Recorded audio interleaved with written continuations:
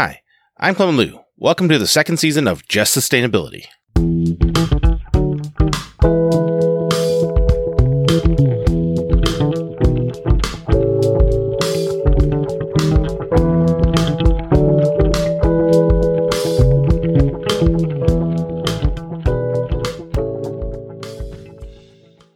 In the final part of our conversation, I asked Kathy about her thoughts regarding reframing environmental justice, aka EJ, away from framings emphasizing deficits and disadvantages.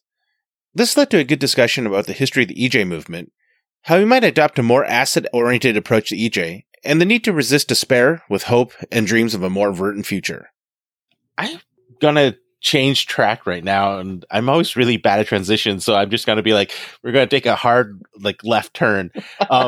So we've been talking a lot about CBPR, but there's another part of your work that really fascinates me, and I would love to ask you more about that in the second half of this conversation, which is, so you had talked about this when you're talking about your ARCR career, where you started off thinking about sort of the problems that folks had to deal with and sort of disparities that were harmful to folks.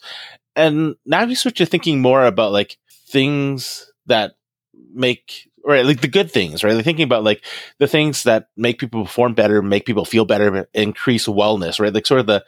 You thought about sort of the negative things in the early part of your career. Now you're thinking more of the positive things coming from nature. So I'd like to switch tracks to that, right? So at our last conversation for the IONE thing, I mentioned that I want to ask you about the way environmental justice is often framed. Historically, I think environmental justice, or I'm just going to say EJ, has been framed in terms of disparities when it comes to exposure to risk and harm. Do you look at the early publications that people see as being seminal works in EJ? You look at folks like Bob Bullard talking about dumping on Dixie, right? Thinking about higher risks for Black folks living in the South to be exposed to pollution because of siting policy. But I some of the stuff of your work that I really like recently is thinking about, how do we provide better access to nature as a way to encourage better mental health or better educational outcomes. So I want to see how do you what do you think about the way environmental justice is framed and the ways we might better frame environmental justice so that we're not just always thinking about deficits and removing deficits, but actually, right? I don't know, thinking about, I don't know how to frame it, right? This, I guess, is why I'm asking you. Yeah, no, I totally get your question. And I think you're right, that we have been pretty deficit focused. I think it comes from a historical progression of the field, where environmental health, became very big. Cuyahoga Rivers burning, Right. Love Canal, those sorts of things were the shocking newspaper headlines that grabbed attention. The pictures of just, smog covered, opaque atmosphere. You can't see the skyline, those kinds of things. And recognizing that those conditions, exist in some communities much more frequently or severely than they do in other communities. Where what your zip code is, sort of determines your risk for those sorts of exposures. So the whole exposure science, kind of area has been super important and was the main focus because of some of these really big headline stories. Right. And not that those things don't still happen, but they're less of a headline shocker, grab your attention, sort of motivator than they were before. And I think it's also, you get burned out, you get depressed, you lose hope. You become demoralized when all you do is think about how bad it is, or at least how bad it is for some people.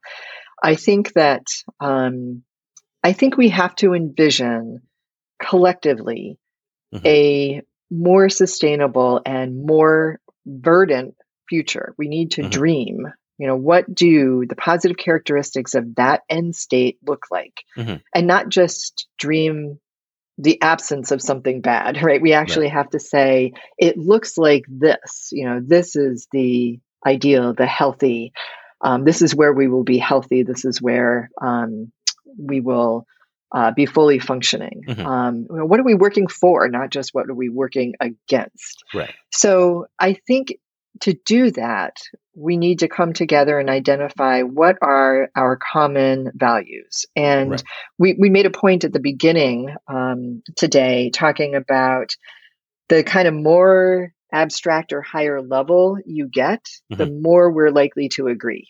We can all agree that certain things are good and certain things are bad. It's how do we achieve that, the rubber hits the road. Right. So I think just figuring out, at that higher level, what are those common values? And then what could it look like if we ground ourselves in those common values collectively across, people are different in the way that they want to do that, but how do we come together really grounded in the common values? And we find ways to understand our diverse skills and our areas of expertise and to put them together to reach that dream. So I think that instills hope, a vision for what you really want the end state to look like, a path forward, and confidence that you could be successful. Right. I like that, right?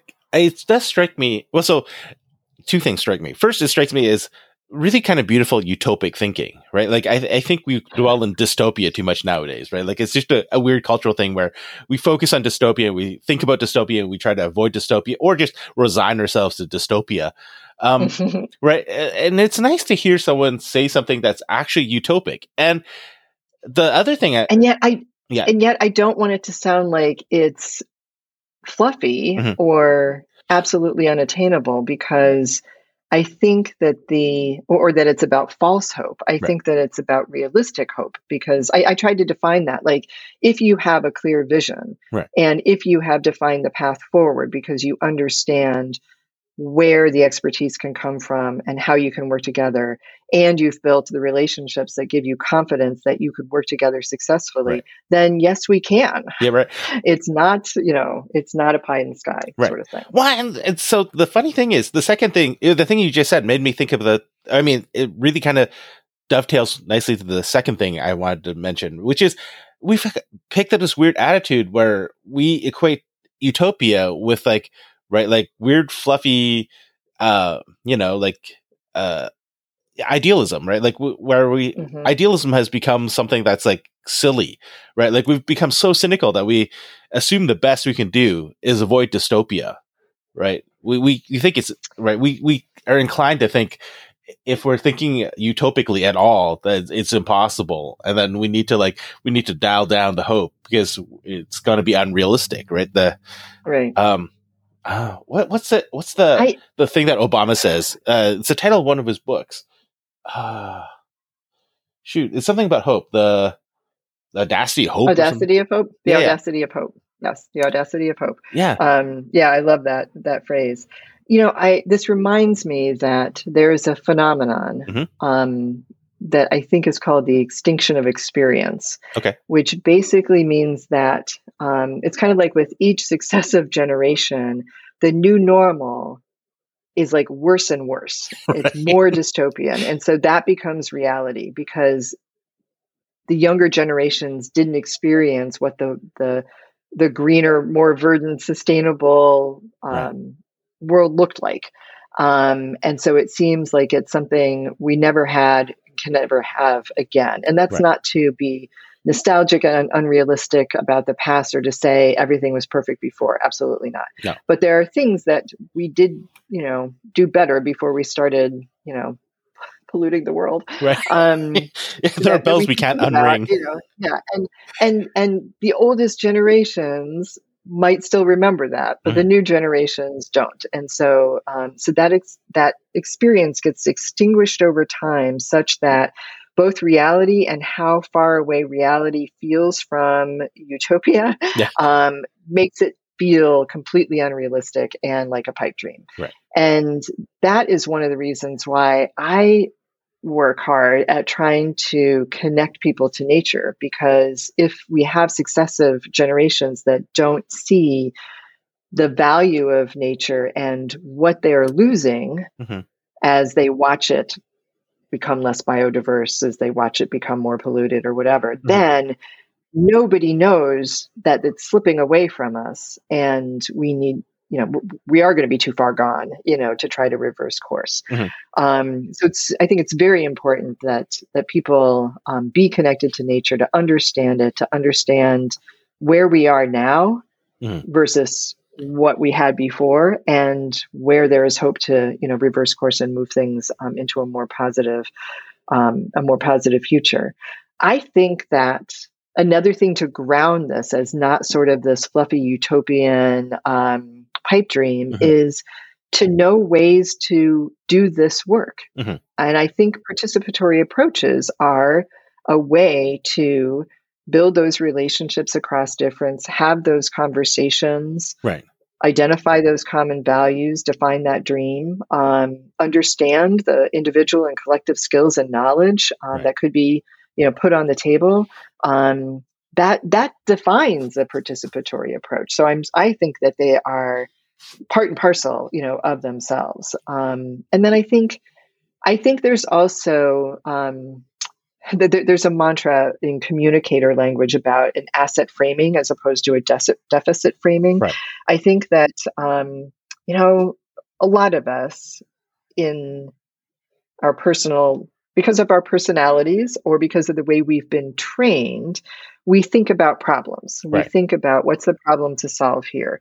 As academics, we have to define the problem to get a grant. We have to define the problem we're solving in a research project or, the introduction to a study. Right. And that socializes us to think in terms of what's wrong with the situation, what's wrong with these people, that kind of thing. And communicators will tell you, that is not a convincing story. It's not the way to go. And it creates stereotypes, it creates, false impressions, and it creates incomplete knowledge. Right. So I think asset framing, which doesn't poo-poo the fact that there are negative things, happening, it really just creates more of an understanding of the full picture that includes particularly the strengths that people bring, that communities bring, and puts into context the problems as probably more systemic than embedded in individuals. And that allows you a path forward because you've got something to work on together. You can change a system, you can change policy.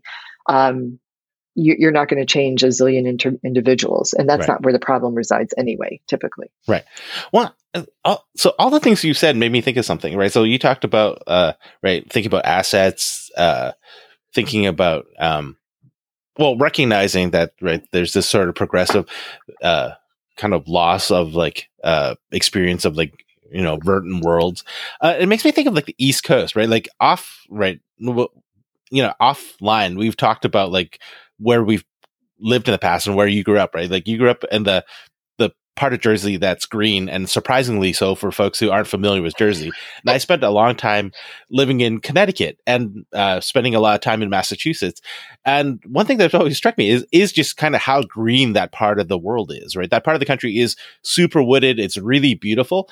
And I was really surprised to learn from one of my postdoc supervisors way back in the day that there are very few trees that are older than 100 years old there because it had been clear cut in the past.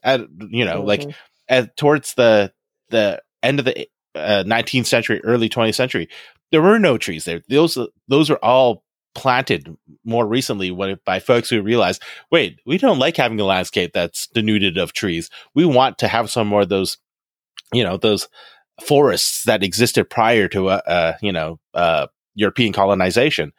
And so, these things are recoverable. I think the problem is when we take it for granted that they're lost. Yeah. Despair. Yeah. That's what happens when we take for granted that something is lost, and despair paralyzes. Yeah. We'll never get to a more verdant, sustainable future if we allow ourselves to function in a place of despair. Yeah. Well, because it limits what we identify as the possibility space, as you talked about, right? And I think, that I guess that is the audacity hope, right? We should be more audacious about hoping, right? Because if we recognize that our understanding of the possibility space is more constrained than the possibility space actually is, right? That gives us more room to be hopeful. And then that gives us sort of a better sense of empowerment to actually achieve the outcomes that we want, I think. Absolutely. You have to assume that these are open systems where, the possibilities are vast and you are only limited by the closedness of your thinking. Right. So, open it up, think bigger, think about, the system as having possibilities as opposed to feedback loops that shut things down. At this point, our conversation began to wind down, so I decided to invite Kathy, as I do with all my guests on Just Sustainability, to take the reins of the conversation and introduce any topics or questions that she wanted to discuss that we hadn't touched upon yet.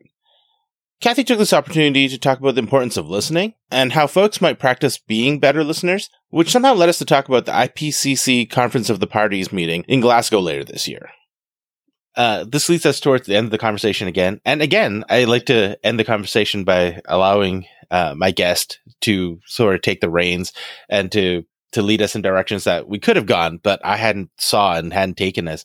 And so were there any topics that popped up or questions that arose during our conversation that I never got to, but you think would be interesting for us to talk about? Well, one of the things that I think we were going to talk about that we didn't talk about in depth, we just touched on it a little bit when I was talking about partnership development, was this idea of how to be a good listener. Oh, yeah. And I think that is a skill that, sure, some people have, I guess, innately better listening skills, but it's certainly something that we can all work on and do a better job and even get trained at doing a better job of. And I think about what grounds good listening in these sorts of relationship building approaches, participatory approaches. Right.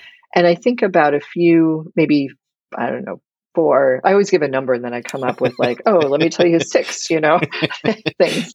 Instead of the 4 I said I was going to say. But I think there are a set of stances that allow you to exercise your listening skills. And if you really actually don't have good skills, there are ways to develop that skill. But I think the stances are things that we can all sort of flip into. It's an attitude as opposed to a skill.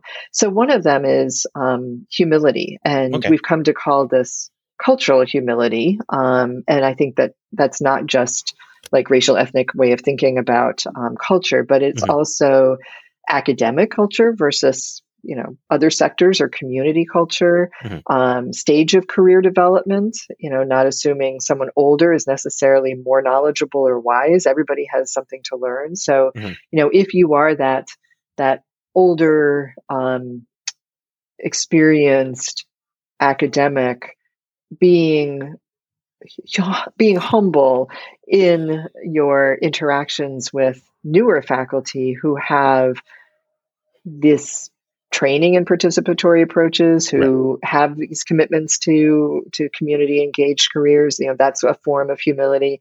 I think the idea of academic versus community culture is important because we overprivilege academic knowledge. We often don't think about the expertise that lies within individuals and communities just because they might not have the PhD, or the collective wisdom that resides in both geographic communities and certainly communities, cultural communities.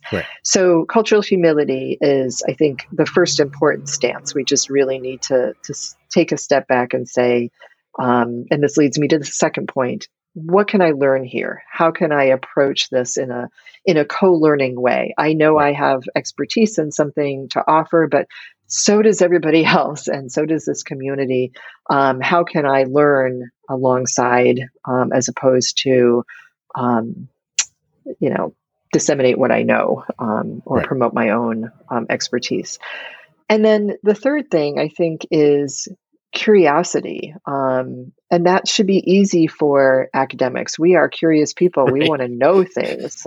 We want to, study things and find the truth and, that kind of thing. And so kind of turning that curiosity lens onto the participatory process onto this phase of relationship building, and really being curious about other people and about the community and about the contexts that the community functions in, and just learning. Curiosity drives the learning. How can you be curious and learn as much as you can before you offer your own take on things, and hopefully your take on things has been informed by all of that listening and curiosity. And then the fourth thing, and I think I do have four things this time. I'm not going to come up with like three more. I think the fourth thing is empathy. And that simply, and I don't mean sympathy, I mean empathy. How do you simply perceive things like someone else with a different perspective might perceive them? That allows you, I think, to enter the co-learning space with curiosity and humility. Yeah. So that's what I would say about this listening question.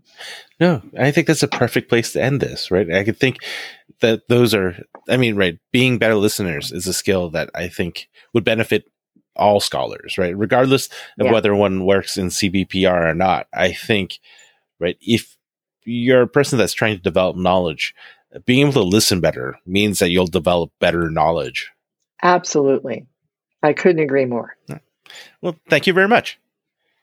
Thank you. It was great to be here. Yeah, it's great to have you. And I'm sure I will invite you again in the future. I've really enjoyed our conversations.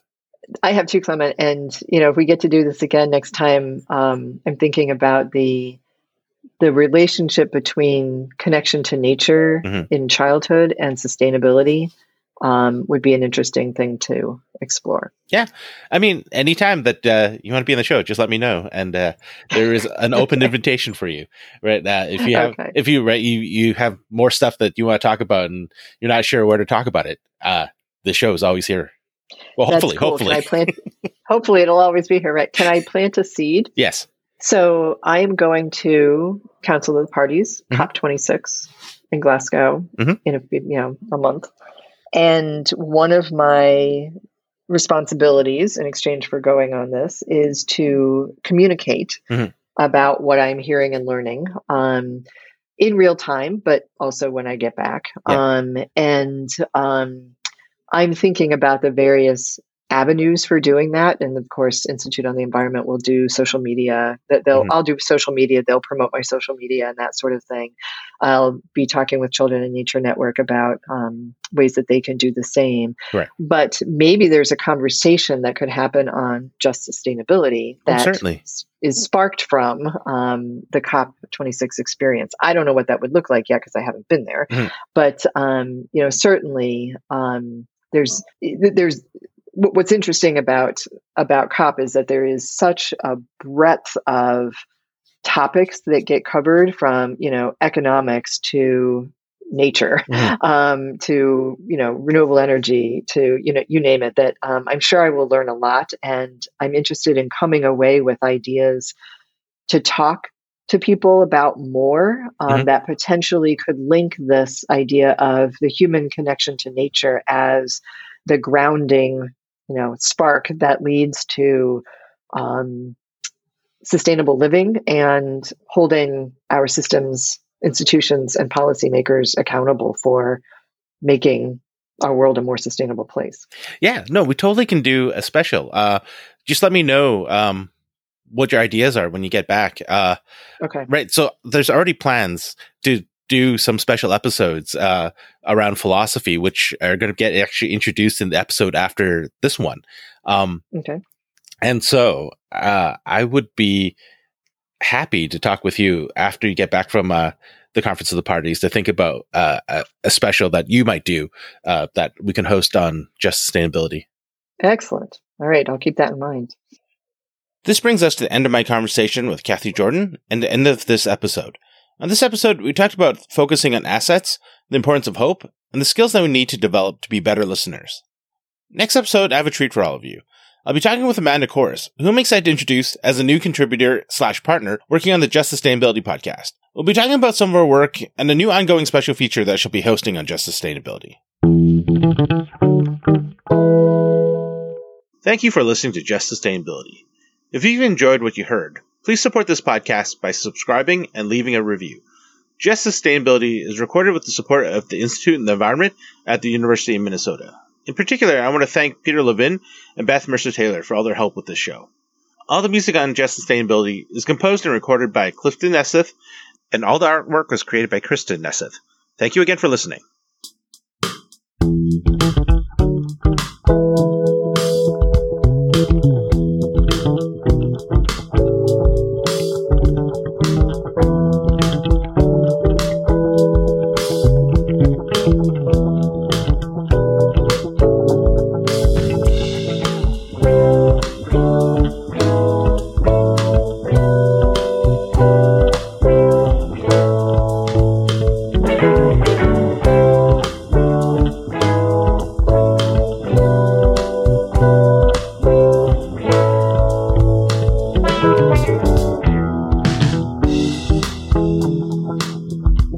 Thank you.